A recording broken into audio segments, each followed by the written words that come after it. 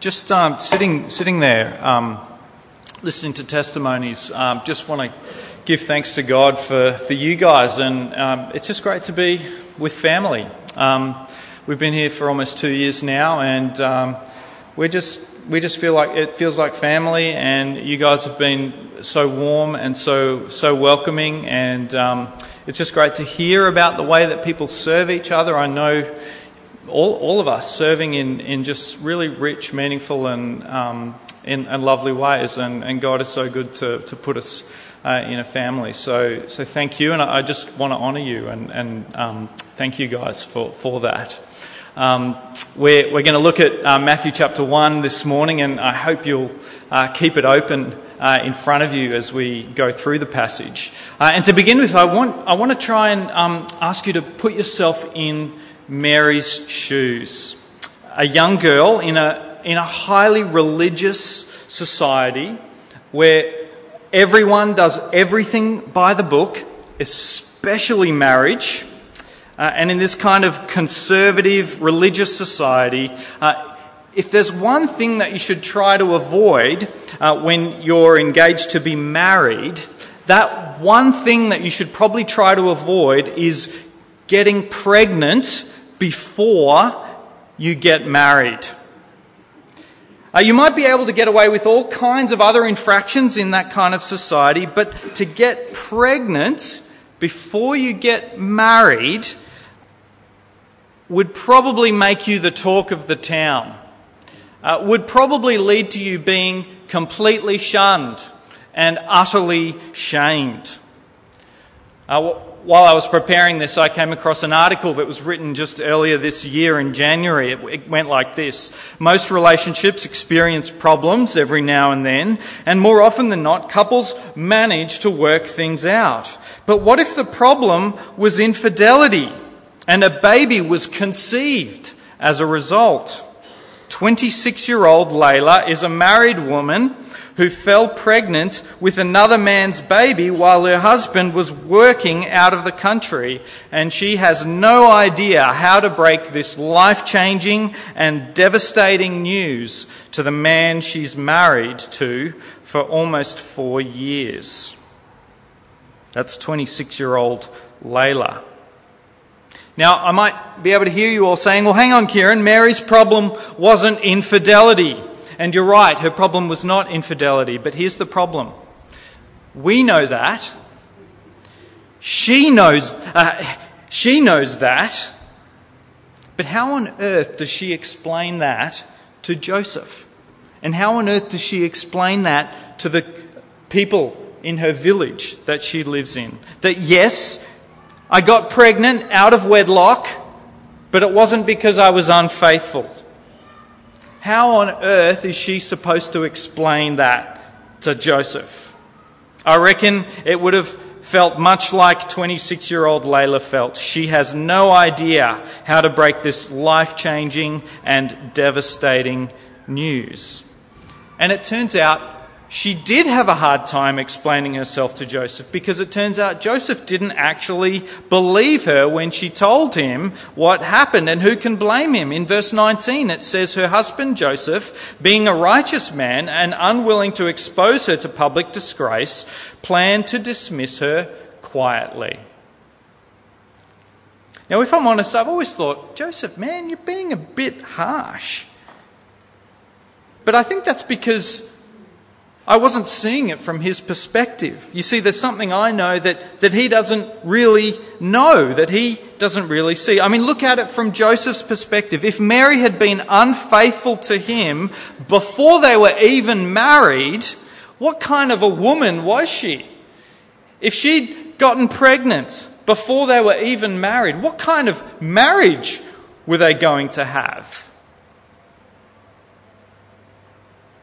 Now, the other thing I find interesting in this story is that God allows Joseph to kind of linger in this terrible situation with this broken marriage, with an apparently unfaithful wife. God allows Joseph to sit in that situation, and God allows him to come up with a solution for the situation, which was divorce. He allows all of that to kind of sit and fester and continue before he comes in with his solution to the problem and to the situation. He allows it. He allows the problem to continue. He allows a solution to be made, a human solution. So friends, as you make plans for 2020, as you think of solutions for the problems that you're currently facing in your life and come up to the best of your ability with solutions to that problem, are you able to trust God with a terrible situation? Are you open to having your plans interrupted by God? Could it even be possible that this dark and empty situation that you're facing is actually pregnant with possibility?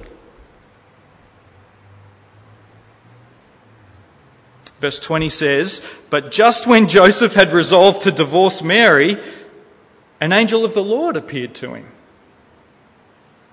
Now this is actually the radical turning point in the story, after which Joseph does this massive 180 and changes his plans entirely, so that in verse 24 it says, "When Joseph awoke from sleep, he did as the angel of the Lord commanded him. He took Mary as his wife." How did he change his mind so completely? How did this 180 come about? What did the angel actually say to him? Well, that's where we're going to spend our time this morning. What did the angel say to him that led to this turnaround? What was this intervention? What did the angel say? The first thing that the angel said in verse 20 was that this child was born of the Holy Spirit. Have a look at verse 20. "Joseph," the angel said, "son of David, don't be afraid to take Mary as your wife, for the child conceived in her is from where? From who? From the Holy Spirit." Matthew is at pains throughout this story to show that this baby is not from Joseph, but from God. He uses the exact same phrase. If you look at verse 18, that what was found in Mary was found to be with child from the Holy Spirit. And it's also why, if you notice at the end, after Joseph takes Mary to be his wife, it says Joseph had no marital relations with Mary until she had borne a son. Matthew is at pains to show where this baby came from. And it wasn't from Joseph. He was born of the Holy Spirit. Now actually, this birth actually kind of takes us way back to a promise that was made all the way back in Genesis chapter 3. After Adam and Eve turned their backs on God and plunged the world into sin and into corruption, God made a promise to Eve. And it was a promise about one of Eve's children. Can you remember what the promise was? The promise was that Eve would have a son who would one day crush the head of the snake. Even though the snake would bite his heel, Eve would have a son who would crush the head of the snake. In other words, to reverse the consequences of sin and to put the world back together. God promised a snake crusher. It's why in Genesis 1 to 11, and throughout Genesis, you have all these genealogies of this person had this son and this son and this son, because there's been a promise that one of Eve's sons is going to be the snake crusher. And so we're looking, is this the son who's going to be the snake crusher, who crushes the head of the serpent? And it's also why throughout the Old Testament, there are all these stories about women having trouble conceiving and having a child. It's in the context of God making this promise that one of Eve's children will be the snake crusher. And it's like the forces of darkness are trying to prevent the birth of this snake crusher who's going to reverse evil and crush the head of the snake. And so one of those couples in the Old Testament was Abraham and Sarah, where God said, look at the stars and you'll have a child, and Sarai laughs her head off, but they try and they pray, and then God opens her womb, and eventually she has a son called Isaac, which means laughter. But the difference between that story of Abraham and Sarah and Mary and Joseph is that in the case of Abraham and Sarah, they were actually trying to have a baby, and God facilitated that natural process of their conceiving. Whereas Mary and Joseph, they weren't even trying. They weren't even trying to have a baby. They didn't even want a baby. And the other interesting thing I find in this text is that in verse 18 it says the birth of Jesus Christ. It talks about the birth of Jesus Christ. Well, in the Greek, the word for birth is not the usual word used for birth in the Greek. It's actually the word Genesis. This is the genesis of Jesus Christ. So that brings us back to the book of Genesis, doesn't it? So just as in creation, where there was absolutely nothing and the Spirit hovered over the darkness and over the chaos, and then out of God created something out of this blackness and created something out of nothing. So here we have Mary's womb, which is completely empty. No desire to have kids, no intention, no involvement of Mary or Joseph. And God brings about a new creation, a new Genesis, new life, restoration. And the other thing I find so fascinating and beautiful about this story is that we actually learn so much about the work and person of the Holy Spirit, about who he is and what he does. Because the work of the Holy Spirit all throughout the New Testament is to make Jesus present inside of people, to make the presence and power and person of Jesus a reality, a living reality inside of hearts in which he didn't exist beforehand. It's what the Holy Spirit is all about, bringing Jesus to life inside of people. In other words, what the Spirit did in Mary's womb physically, the Spirit does in people's hearts spiritually, bringing Jesus to life, making him a living, breathing reality. The Word become flesh. Even literally at Christmas, the Word become flesh, but in us as well, as we take on the likeness of the Lord Jesus Christ, as we enter into fellowship with the Lord Jesus. That's who the Spirit is. That's what he does. And so in John's version of Christmas, verses 12 and 13, he says, "To all who received Jesus, who believed in his name, he gave power to become children of God, who were born not of blood or of the will of the flesh or of the will of man, but born of God." This is the new birth that we get brought to life, born of God. It's why Charles Wesley, in his beautiful carol, says, "Mild he lays his glory by, born that man no more may die, born to raise the sons of earth, born to give them second birth." The second birth is being born again. When the Spirit puts Jesus to life, brings our dead hearts to life and puts Jesus and the Spirit of Jesus inside of us. It's beautiful. Point 1, the angel tells Joseph, this child is born of the Holy Spirit. What else does he say to Joseph? In verse 21, he says, Jesus is born to save. He's born to save in verse 21. Ruth and I have obviously recently just been through the process of choosing baby names, and we didn't know at any time whether we were going to have a boy and a girl, so you've got to get the list of girl names and the list of boy names, and as you keep having girls, you sort of, your boy list is like untouched, and you've got to keep replenishing your girl list, but names are important. The meaning of names are important to me, and you might feel the same about people's names. So Jasmine means gift from God. Nellie means shining light or bright shining light. And Olivia is a reference to an olive tree, which is a symbol of peace and dignity and beauty. Names are meaningful. I thought I'd have some fun and I'd look up some popular names in 2019, and not only popular names, but some of the worst or weirdest names of 2019. So some of the boy ones were Cletus from Simpsons, if any of you are fans of that. Boy called Danger. And one of which I think is a little bit pretentious and very unusual indeed. One of the boy names of 2019, King Messiah. King Messiah. So that's some high expectations to live up to. And some of the girls' names, Shy, Chardonnay. Come here, Chardonnay. Stop doing that. Vegas. Interesting. And I think my personal favourite was Pansy. Come here, Pansy. So there you go. There's some odd names. But one of the privileges of being a parent is that you and responsibilities is that you get to choose the name of your child.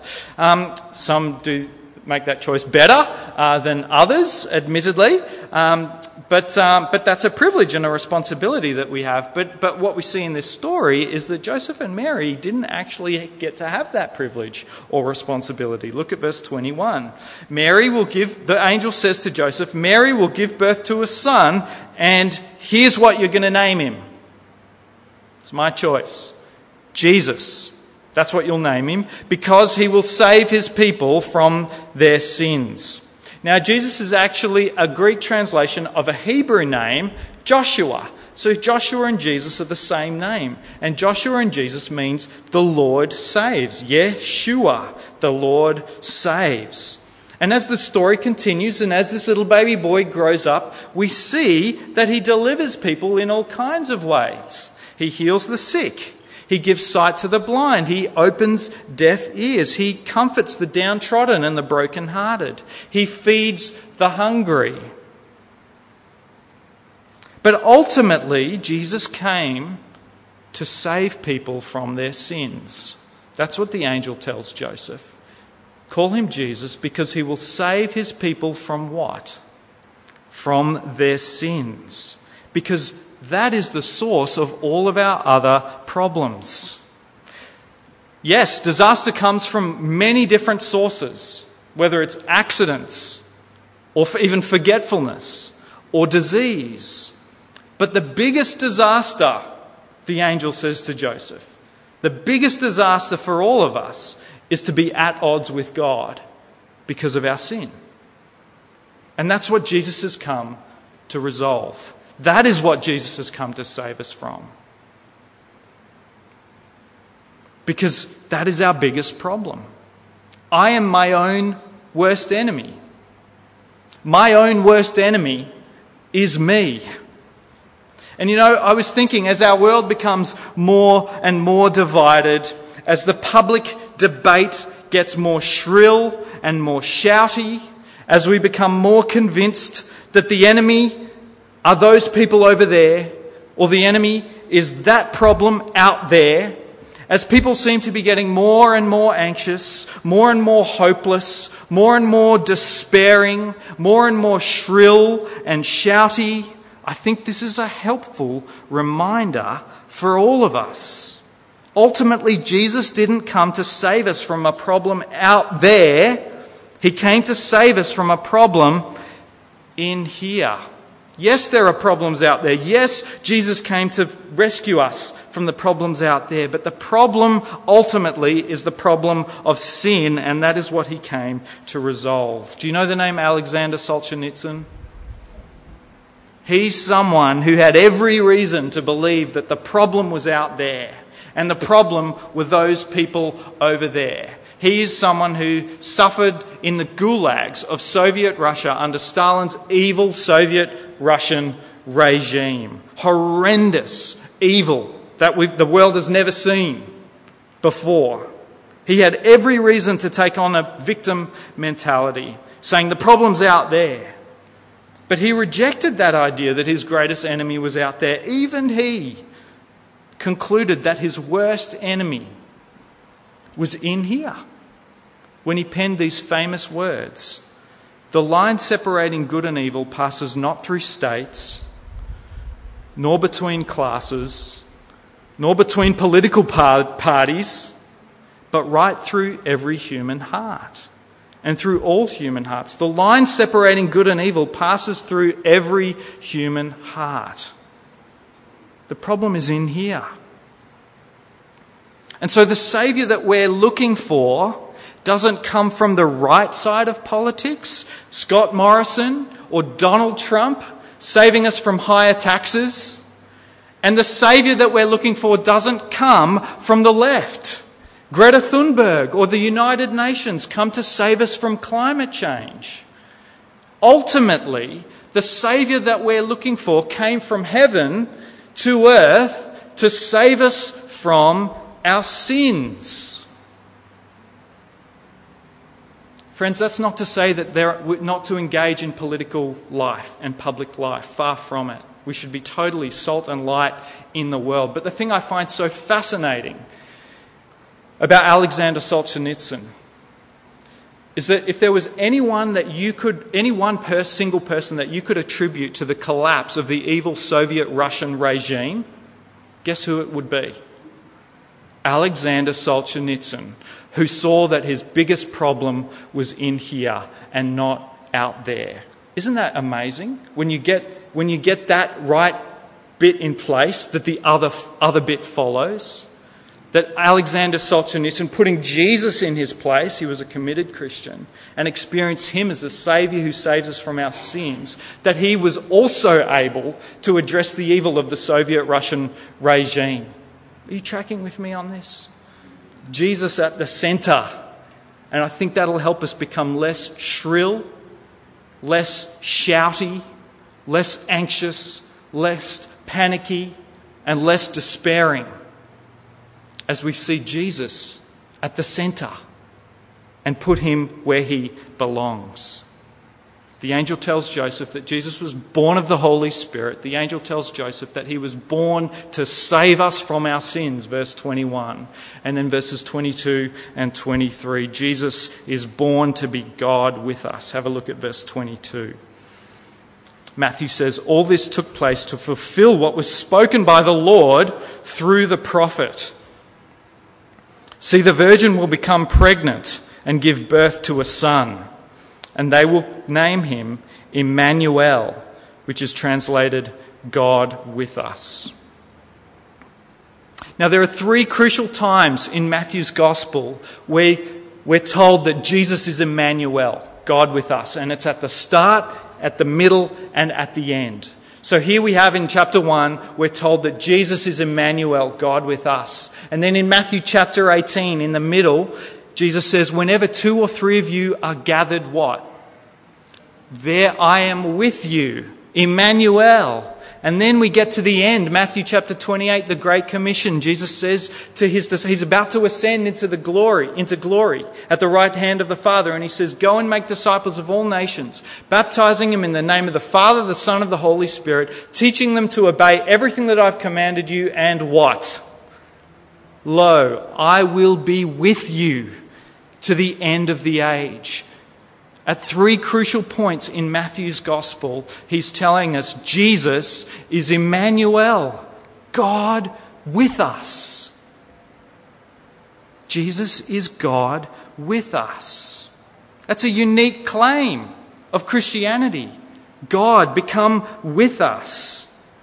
No other religion dares to make such a claim. Definitely not the pagans of the first century who believed that spirit was good and flesh was bad, and the one thing you had to do was to keep them separate. And the idea that spirit would become flesh was absolute anathema to pagans.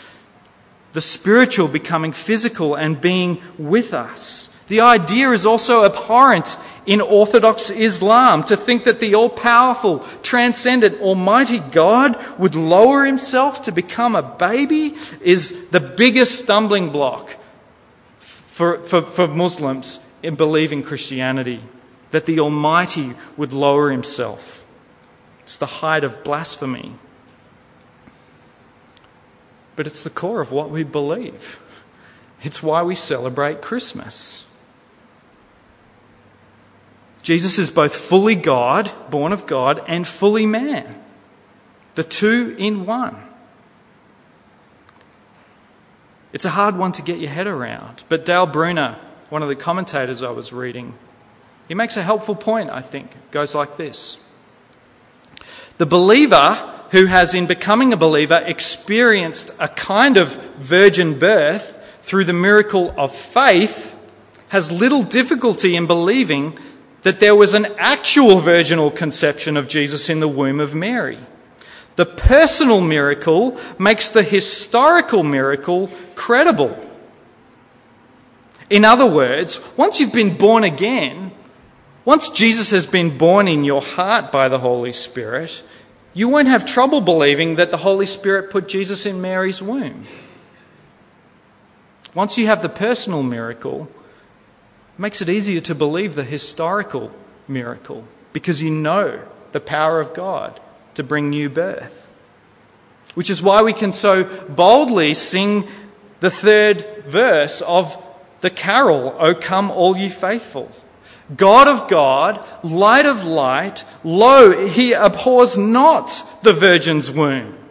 Very God, begotten, not created, O come, let us adore him.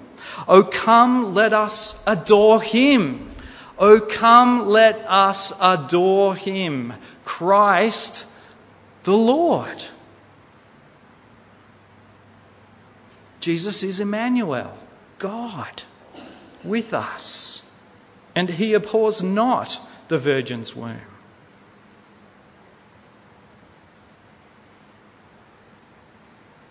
And so God accomplishes a complete turnaround in Joseph through the angel of the Lord. At the start of the story, he's heading this way towards divorce. And at the end of the story, he's heading that way, taking Mary as his wife. At the start of the story, he thought his wife was unfaithful. At the end of the story, he's changed his mind about a whole lot of things through God's intervention, through God's word to him. Now he knows that Jesus is born of the Holy Spirit and not of Joseph or Mary. Jesus is born to save us from our sins. And Jesus is our Emmanuel, God with us. So my prayer for you this Christmas and New Year's and heading into the new year as you go about making your plans, that God might interrupt you with his word, with his solution for whatever it is that you're looking at. And that you would be open to that. That you would see that maybe the dark situation that you're facing is pregnant with possibility. My prayer for you is that God's Spirit will bring Jesus to your hearts afresh and anew, more and more, from one degree of glory to another, conformed more and more into his likeness, bearing his suffering and his rising in yourself. My prayer for you is that you would be assured by God's Spirit that Jesus came to rescue you from your sins, and he did it. It is finished. You are his child, belonging to him. And my prayer for you is that you would know God, our Emmanuel, Jesus. God is with us. No matter what you're facing, in every high and in every low, God is with us. Amen.